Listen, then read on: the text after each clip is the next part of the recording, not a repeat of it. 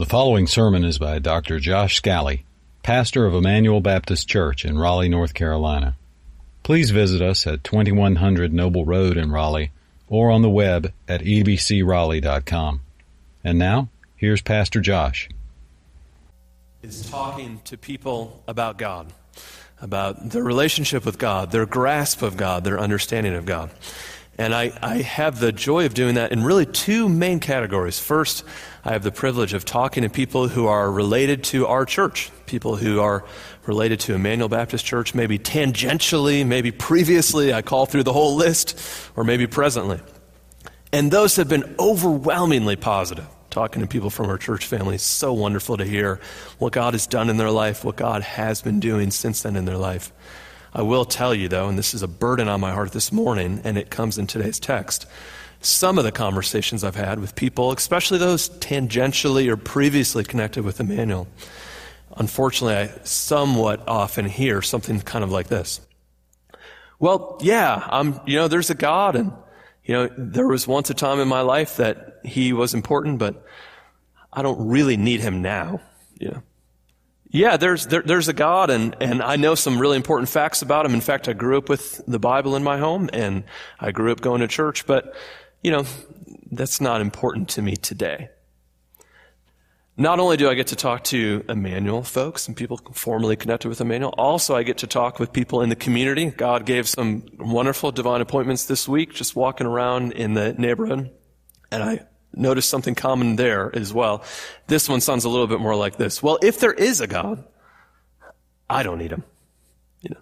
If there is a God, my life is fine. My life has everything that I need. Surely, if there's a God, I don't see what his relevance would be for me. Now, today's passage is actually about rejecting the real Jesus. And I need to make sure I say this up front. There are lots of different ways to reject the real Jesus.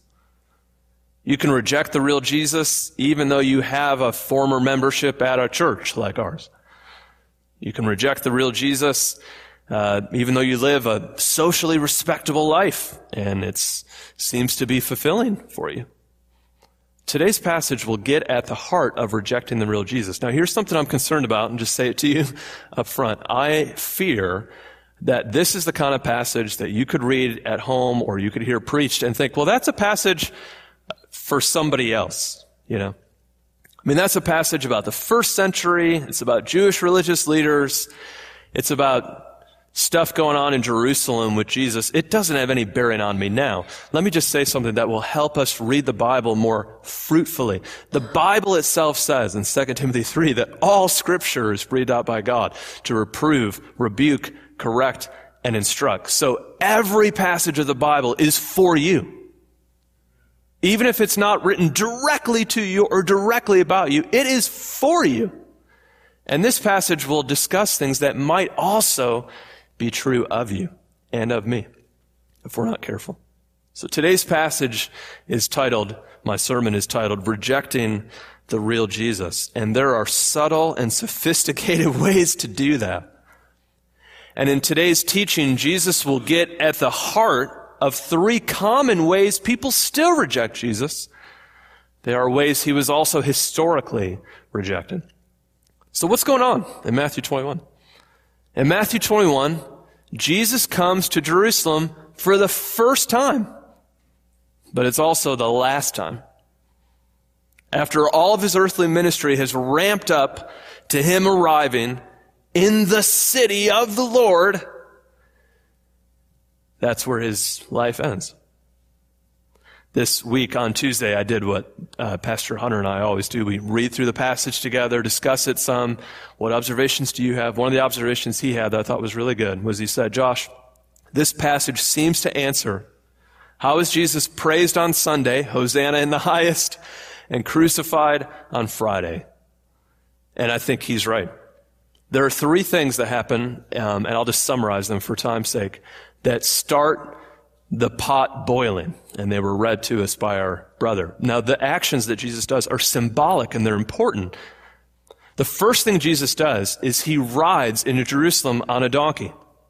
You might be thinking, big deal. Why is that significant? Well, because almost everybody else walked in, So why did he choose to ride in on a donkey tied to a colt? And the answer is he was fulfilling Zechariah 9, verse 9 and 10, which says this, "Rejoice greatly, O daughter of Zion. Shout aloud, Jerusalem. Behold, your king is coming to you.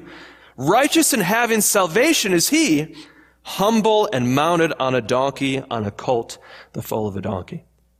I mean, Jesus walked everywhere, his whole ministry. Why is he riding a donkey now? So that they will know he is the one who brings salvation. And yet Jerusalem rejects it. What's the second thing Jesus does to make clear who he is? He publicly cleanses the temple of its wickedness. Now, just to clarify what's going on there, because I've known sensitive believers over years saying, Pastor Josh, can I buy a book in the foyer, or is that bad for us to do? So it's actually not bad that they're exchanging currency. You had to use Jewish currency, so they needed to exchange currency. What's bad is they're doing it in the Gentile court and displacing the Gentiles, so the Gentiles can now no longer come and know God.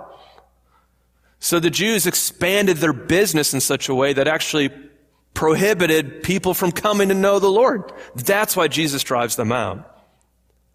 Now, when Jesus drives them out, there's a lot of Old Testament stuff that he's fulfilling. Think of all the good kings. What did they reform? Think of Hezekiah. Think of Josiah. Think of David's desire to build the temple, Solomon's fulfillment of building the temple. All the righteous kings knew the temple is the place where God and man meet. So it has to be done in the right way. So Jesus is fulfilling that as the King of Kings. So he's ridden in as a donkey, as the king. He's cleared the temple as the king. And then he does the third, and this is the weirdest one he does. Verses 17 through 22, I'll just summarize it for you. Jesus sees a fig tree, and he's hungry, and he goes to the fig tree, and when it has no fruit, he curses it, and then it withers. And you're thinking, what does that mean? What does that have to do with anything? Well, don't forget, here's a tree that from a distance looks like it would have fruit, and then when you get close, it has none. It has an appearance of life and health, but it doesn't actually, which is kind of what's going on in Jerusalem. An appearance of life and health until you have closer inspection. And what happens if you don't really have life? Well, you're cursed. You're damned. So unsurprisingly, when you get down to verse 23, and now we'll actually read in the text together, there's a showdown brewing. Look in verse 23. When he entered the temple, the chief priests and the elders of the people came up to him as he was teaching and said, "By what authority are you doing these things? Who gave you this authority?" Don't forget, this is Jesus' first time in Jerusalem, and he comes in, and he is known. He rides in on a donkey, he cleanses the temple, he curses a fig tree, and now when he comes back to the temple, they immediately ask, who do you think you are? Now the showdown comes down to the fact, why would anyone need to accept Jesus? Who is Jesus that we need to accept him? Jesus gives a shrewd answer here. He says, well, by what authority did John the Baptist do what he did? And they realize that if they say from God, then they have to also acknowledge Jesus because John pointed to Jesus. But if they deny that he did it from God, well then they're not going to sit well with the crowd because everybody knew John the Baptist was an unusually faithful man. So the showdown now turns to 3 parables. Now, don't forget, these 3 parables are originally being told to the Jewish religious leaders, but they still describe a pattern of rejection common in people today. People still reject Jesus for these same 3 reasons. Now, at first, at the beginning of the week, I thought, do I really have time to preach 3 parables in one sermon? The answer is I have to. Here's why. Each parable begins with, and then he told another parable. And then he told the next parable. See, Jesus preached these 3 as a triplet, as a triad, as a group. So I'm not allowed to preach them separately because they make a collective point. So we'll have to move kind of quickly on them because they are meant to all be heard together. If you have a bulletin this morning, it gives you the brief overview of the 3 parables and what they're getting at. Here's what it is. The first parable gets at pretense versus obedience. The second parable gets at rebellion versus fruit bearing. And the third parable gets at spurning grace versus humble and obedient trust. Now, all three of these ways were ways that the Jewish religious leaders were rejecting Jesus. All three of these ways are common ways people reject, maybe you reject, Jesus today. The first parable, we say we're going to obey the Father, but we don't. The second parable, we rebel against the Father and Jesus' authority. And the third parable, we simply ignore God. Throughout the parables, you should be asking in humility, is this descriptive of me? Is this descriptive of me? Okay, now let's look at the first parable. And that's verse 28. This is the first parable, pretense versus obedience. Verse 28. What do you think? Jesus asked. A man had 2 sons, and he went to the first and said, Son, go and work in the vineyard today. And that son answered, I will not. But afterward he changed his mind and went. Then the man went to his other son and said the same. Go out into the vineyard and work today. And that son answered, I go, sir, but did not go. So verse 31, which of the 2 did the will of the Father? Which one? You know? The first one, right? The first one at first said, no, I'm not going to do what you want me to do, Dad. But then, I'm wrong. I need to do what Dad asked me to do. And then he does it. The second son, he's outwardly compliant. Sure, yeah, you got it, Dad. But then he never actually does what the dad asked him to do. Surely this is the easiest of the parables to understand, isn't it? To give lip service to the right things, but to never actually do them, means you're living in disobedience to the Father. Regardless of whether or not you said the right things or know the right things. So look at what Jesus says as verse 31 continues. Jesus said to them, truly, I say to you, the tax collectors and the prostitutes go into the kingdom of God before you. For John came to you in the way of righteousness, and you did not believe in him. But the tax collectors and the prostitutes believed. Even if they initially said no, they then changed their mind. But notice this, even when you saw it, you did not afterward change your minds. Have you noticed how hard it is for many to admit, I was wrong. I was wrong. I know I said the right things, but I was wrong. I need to change my mind. Some will never do it. You did not change your mind and believe in him. This passage really makes a simple point. It really doesn't matter very much what you promise or pledge or give pretense or lip service to. It matters what actually you do. What actually changes through you. Of course, he's not saying we're saved by our actions. But he's saying that a life that's truly been changed issues out in obedience, loving obedience. James 2:26, as the body apart from the spirit is dead, so faith apart from works is dead.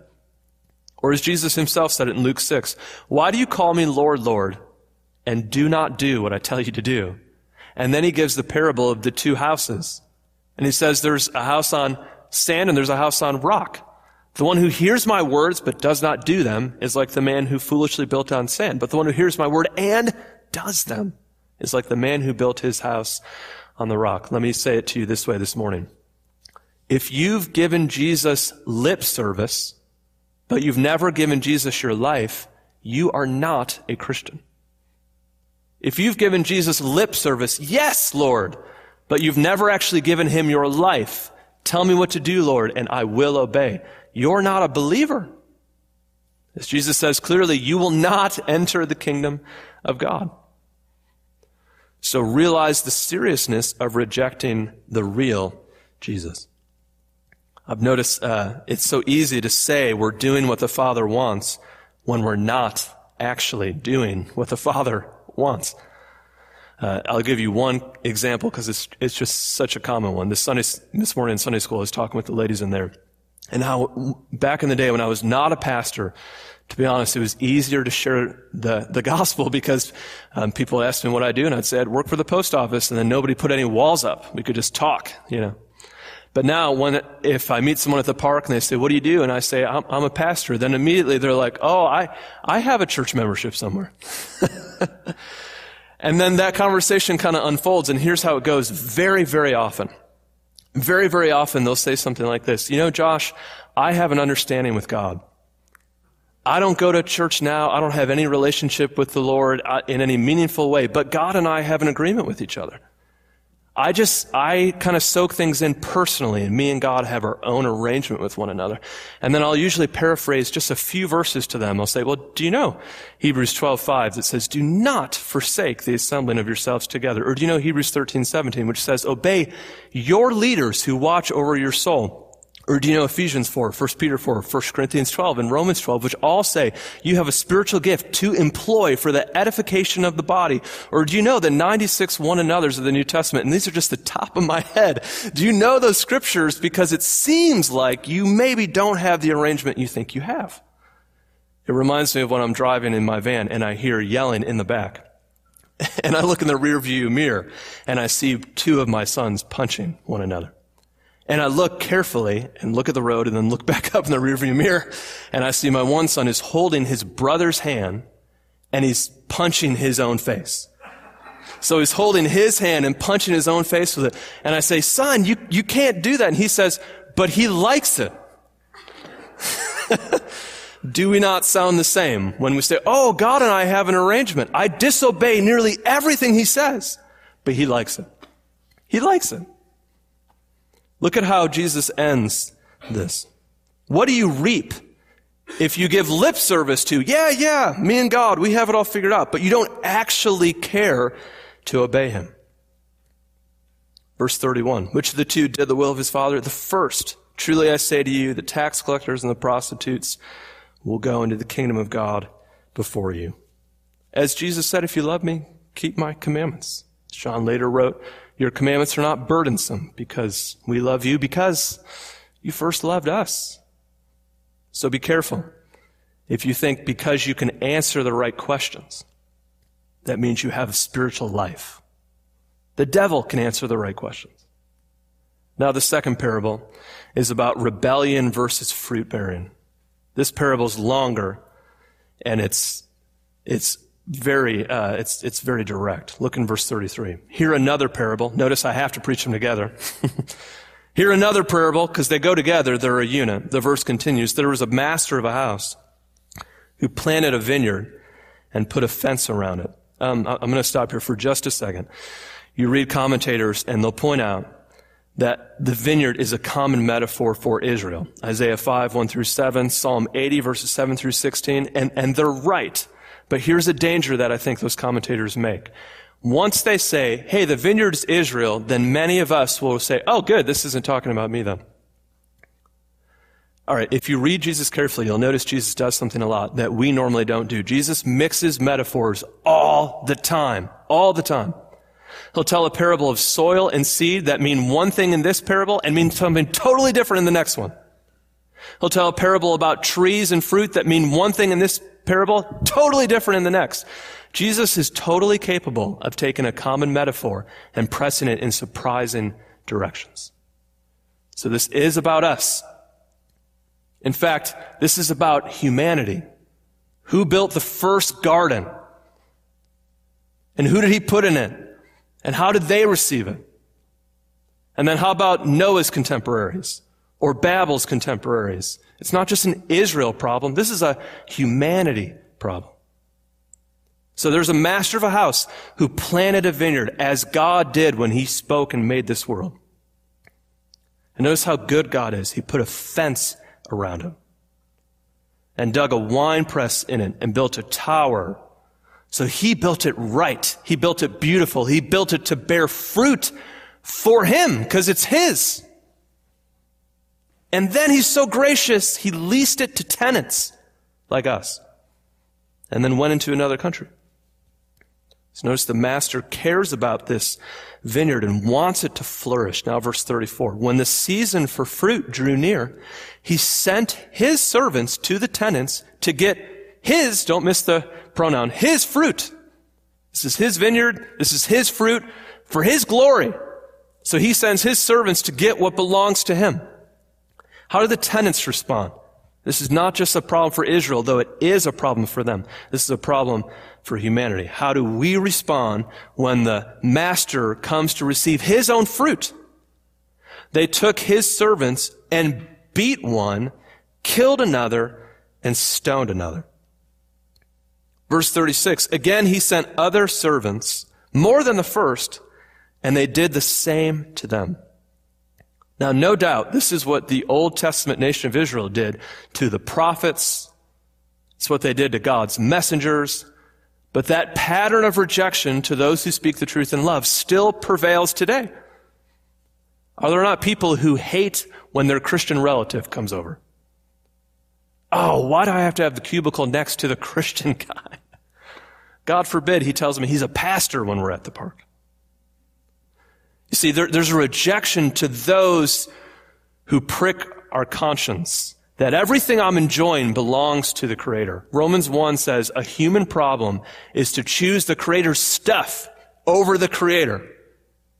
No, I'll just enjoy the vineyard and the wine. I don't want you. Verse 37, finally he sent his son to them, saying, they'll respect my son. Has he not been forbearing? Think of all the time he's given to respond the right way. I'll send another servant. I'll send another servant. I'll send another servant. I'll give them more time. I'll give them more time. They'll respond right this time. You know what? Surely they'll respect my son. Now, this incredible forbearance builds up our expectation that if they reject the Son, the wrath that will come is righteous and implacable. They have had more than enough opportunities, haven't we all? So verse 38, when the tenants saw the Son, this is how devious humans are. They said to themselves, this is the heir. Come, let us kill him and have his inheritance. As humanity still does. No, this is my life. This is my world. This is my community. I'll make it the way I want. Verse 39, and they took him and threw him out of the vineyard that belongs to him and killed him. No one tells the story as well as Jesus, and he's so good at then engaging the audience. So look in verse 40. When therefore the owner of the vineyard comes, what do you think he'll do to those tenants?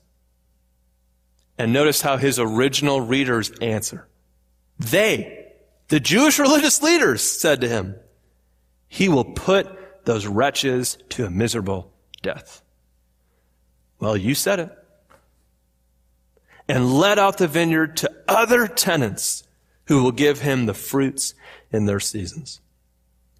Now, of course, most directly in this parable, Jesus is addressing the chief priests and the scribes, and he is warning them that if they do not receive God's own Son, that they will be rejected and they will face a miserable death. But don't miss that this pattern still continues today. This is a pattern of rebellion against God's Son, even though we still live in the world that he made.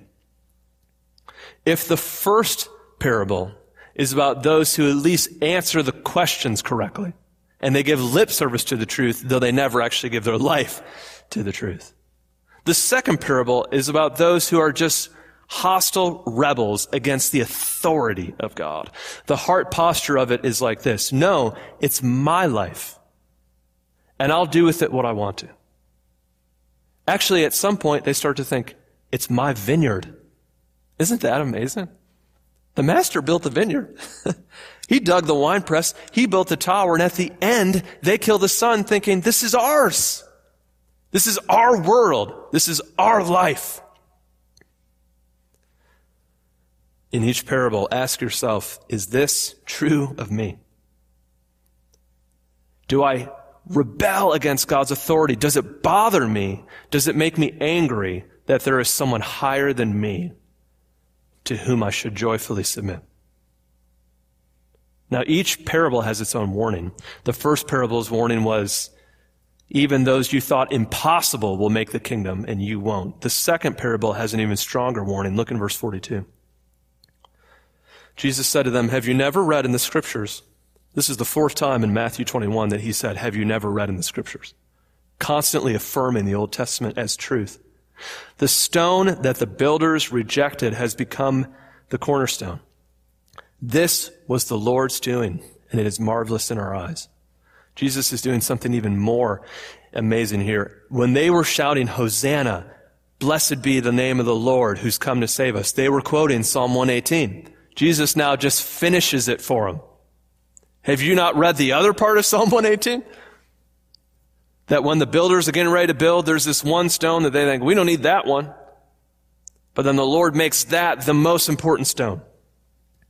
Verse 43, therefore I tell you, the kingdom of God will be taken away from you and given to a people producing its fruits. Now the second parable is affirming the same as the first. You will not have a place in the kingdom of God. But now it gets even stronger. Look in verse 44. And the one who falls on this stone, someone who stumbles over this stone, will be shattered, broken to pieces. And when it falls on anyone, it will crush him. And now notice their response to verse 45. The chief priests and the Pharisees heard this parable. They perceived he's speaking about them. Although they were seeking to arrest him, they feared the crowds because they held him to be a prophet. What a moment of grace they were just offered. You need to repent. And they realized, yes, I am the one in the wrong. This is about us. But instead of saying, you know what? I'm wrong. God forgive me. Instead, their attitude is, you know what? We need to kill him. That's our only solution. We got to kill him. For 6 months, Jesus has been telling the disciples that he would be murdered by the chief priests and scribes. He said that in chapters 16, 17, and 20. And now he says it to the scribes themselves, and they hasten to actually do it. This answers the question, how was Jesus cheered on Sunday and crucified on Friday?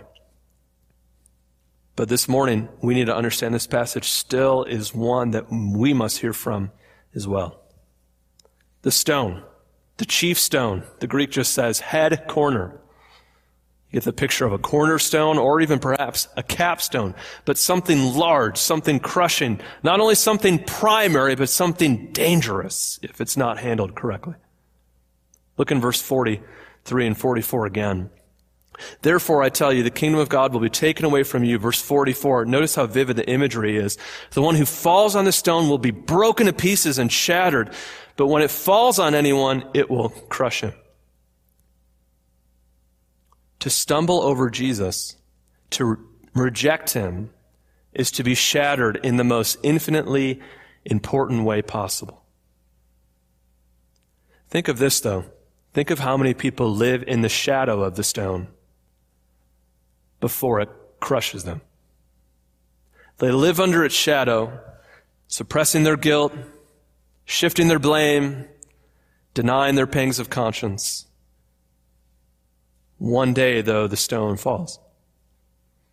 And if you've rejected it your whole life, when it does fall with absolute crushing truth, all of the blame you've shifted, all of the conscience pangs you've ignored, all of the denial will be of none effect.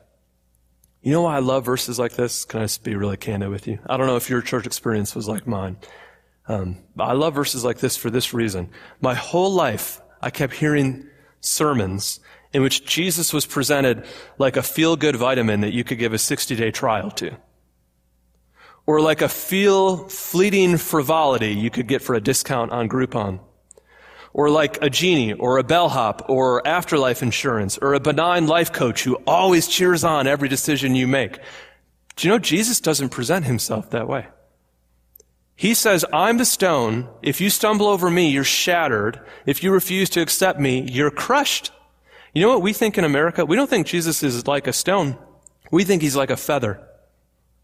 You know how a feather just kind of floats down from the sky? And if it touches you, it just barely lightly touches you. It doesn't affect anything. You can pick it up if you want to, put it in your back pocket, put it on your hat, put it behind your ear. It's an accessory if it matches for you, if it works for you.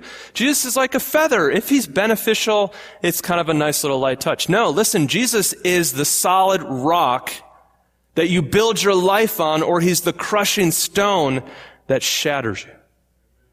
There is no trial. There is no, if this works for me. There is no, I'll be the decider of that. No, he is the King of Kings and creator of the universe.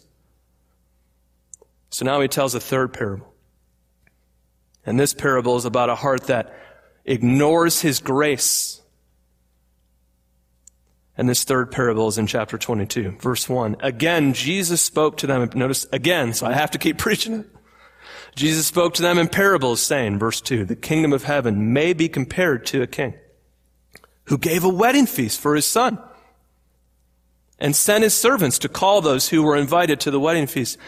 But they would not come. Have you seen those save the date cards, right? Put them on your fridge. Let everybody know, hey, here's the wedding coming. We want you to come to the wedding. This is similar kind of a concept here. This is a wedding. We really want you to be there. They know it's coming. They could make it. They refuse to go. Verse 4. Again, he sent other servants saying, tell those who are invited, see, I've prepared my dinner. My oxen and my fat calves have been slaughtered. In other words, this is an extremely nice wedding. And the Father is letting you know, not only are you invited, what you're invited to is wonderful. Everything is ready. Come to the wedding feast. Verse 5. They paid no attention, which is Greek for they don't care. And they went off, one to his farm, another to his business. In other words, they went off doing things that really don't matter that much. They all could have cleared the schedule. Nobody does. And then verse 6 sounds insane, but it sounds insane because it's trying to show you how insane it is to reject the wedding. The rest seized the servants of the father, treated them shamefully, and killed them. Killing people for inviting you to a wedding. But that's how crazy it is to reject the invitation to such a great, blessed gift. They've ignored the invitation. They've murdered the king's servants. So what happens now? Verse 7, the king is angry, righteously angry. And he sent troops and destroyed those murderers for their murder and burned their city in proper judgment. Verse 8, then he said to his servants, the wedding feast is ready, but those invited were not worthy. Go therefore to the main roads and invite to the wedding feast as many as you find. And those servants went out into the roads and gathered all whom they found, both bad and good. So the wedding hall was filled with guests. I want to bring out an important point to you. Verse 8, he said those people were not worthy. And if this morning you're thinking, oh, you become worthy by being good enough. No, look in verse 10. They found bad and good people. So what does it mean to be worthy to get into the wedding? Does it mean you're like such a great person that people want to invite you? No, they're going to the street corners at this point. Worthiness to get in the wedding we're about to read in the next verse, verse 11. When the king came in to look at his guests, he saw there was a man who had no wedding garment. He said to him, friend, how did you get in here without a wedding garment? And notice he was speechless because he knew his action was not right. Verse 13, then the king said to the attendants, bind them hand and foot and cast them into outer darkness. In that place there will be weeping and gnashing of teeth. Wait, do you get it now? You're not invited in because you're worthy in your action. You're invited in if you wear the garment the Father gifts you with. You see? Here's a gift. Here's a robe to cover you. Here's a clothing that shows that you've received my grace.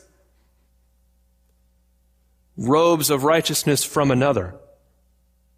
Verse 14, many are called, few are chosen. Many are invited, few respond. The king graciously invites widely, even the street corners, but only those who gratefully wear the garment. Thank you for your grace can stay at the wedding. So if the first parable was about pretense versus obedience, lip service versus your life, the second parable is simply rebellion of authority. The third parable is simply spurning and ignoring God's invitations. Isn't God so good that he invites and invites and invites and invites? No one can say, I didn't get an invitation. Didn't we read together Psalm 19? The heavens declare the glory of God. No one can say, I didn't get an invitation. Everybody gets an invitation. Repeated invitations. And just think, no, I don't need that. I don't need what God has. I'll go back to my farm. I mean, the wedding sounds great. I'll go back to my own business. And then when they're invited again, now they get angry. Why do you keep inviting me? You think I need to be at your wedding? Now I'm going to kill your servant. And then some people think, you know what, I'll come, but I don't need the garment. I'll get in on my own. I'll get in on my own terms, on my own accomplishment. No, the invitation is grace, and the acceptance is grace. The garment is a gift. So the warning here is in verse 13. It's the strongest of all of them, isn't it? The other two say, you won't have the kingdom. This one says, you'll be cast into outer darkness, a place of weeping and gnashing of teeth. Jesus has spoken directly about this, calling it hell at several points in Matthew. This morning, let us have ears to hear. Do I respond like the first group? I give lip service, but I won't give my life. Do I respond like the second group? No, this is my life. You have no authority over me. I'll do what I want. Or do I respond like the third group? I simply ignore all the repeated invitations and think that I can make it on my own account. So this parable, these three parables told in conjunction, have told us the seriousness of rejecting the real Jesus. Each one of them has a warning at the end. But now let me tell you the blessing if you know who the real Jesus is. In these three parables, did you see Jesus in them? First parable is about two sons, right? Who's the obedient son? What did God say in Matthew 3 at Jesus' baptism? This is my beloved son. Listen to him. Hebrews 10:9 says, Jesus said to his Father, I have come to do your will, O God. Jesus taught us in Matthew 6 to pray, Our Father who art in heaven, your will be done on earth. Jesus in Matthew 26 in the Garden of Gethsemane prayed to his Father, nevertheless, not what I will, but what you will. See, there is one perfectly obedient Son, and his name is Jesus. So rather than reaping rejection, instead reap the reward of knowing the obedient Son as yours and find joy in the obedience he works in you to the same Father. Number two, in the second parable, did you notice Jesus in that parable? Who is Jesus there? The stone, right? Did you remember Peter picking up on that in his ministry? In Acts chapter 4, he's preaching to these same people. And he says, this Jesus whom you crucified, the one that the builders rejected, he's become the chief cornerstone. But then Peter says this about Christians in 1 Peter 2. He said there is one living stone, Jesus, but then he said, upon whom which you are being built as living stones, plural, mortared together, being built on the solid rock. See, this morning, rather than reap the crushing shattering of the stone falling on you, instead, call on the stone for salvation, and your life will be built on a solid rock that will never fail any test. Number three, who is Jesus in the third parable? He's the bridegroom. Isn't it interesting? When I think of a wedding party, I think of the bride. I mean, father of the bride. We just watched that movie the other day. And I thought of my daughter and calculated money that I don't have. Think of a wedding party, think of the girl, I think of the bride. But this feast, who is it for? Did you see? It's for the king's son. Why is it for the bridegroom? Because of Ephesians 5. Husbands, love your wives as Christ loved the church and gave himself up for her, that he might sanctify her, having cleansed her by the washing of water with the word, so that he might present her in splendor, without spot or wrinkle or any such thing, so that she might be holy and without blemish. Why is this party for the bridegroom? Because he has rescued the bride. And he has done so by allowing himself, the stone, to be crucified by sinners, so that he could pay for our sin with his blood and rise victoriously, so that through faith in him we could be received at the wedding feast wearing his coat. I was at a wedding once where I was the best man in Wisconsin, and the wedding was the week of Christmas. Who has a wedding the week of Christmas in Wisconsin? I think it snowed 2 feet that day. I remember complaining the whole way up and the whole way back. When the wedding ended, I remember the bride going out All the ceremony was over. It was time for her to leave, but she's still wearing the wedding dress, and it's freezing outside. And I noticed the new groom, my friend, took off his coat, put his coat on his bride before they left. See, the garment the Father gifts is the garment of his Son, his righteousness placed over us so that we can live with the Father. This passage strongly challenges our rejecting heart, but let it more strongly point you to the gracious heart of a Father who invites and invites and invites and forbears and invites and forbears. But don't equivocate any longer. Come and receive the Son, the real Jesus. Not the one that you can give lip service to and then live however you want. Not the one who's a 60-day trial. No, the cornerstone upon which you are built, the Master who you obey, the garment who graciously covers you, the King of Kings and Lord of Lords. Let's pray this morning. Father, Psalm 118 says, the stone that the builders rejected has become the chief cornerstone. And then it says, this is the Lord's doing, and it is marvelous in our eyes. It is marvelous, Lord, that you took the cross and turned it into salvation, that you took rejection and turned it into acceptance. But then the verse goes on to say this next. This is the day the Lord has made. We will rejoice and be glad in it. So remind us, Lord, that verse actually belongs in a context in which we rejoice in Jesus rather than reject him. How sad to think how many rejected him in his day, how many more reject him now. Let no one reject him today. May everyone here in this sermon do what the Pharisees refused to do. Admit they were wrong. Change their mind. Believe in him. Build their life on him. We have to be honest, Lord, because we're in a church building right now. It is so easy to give lip service and not give your life.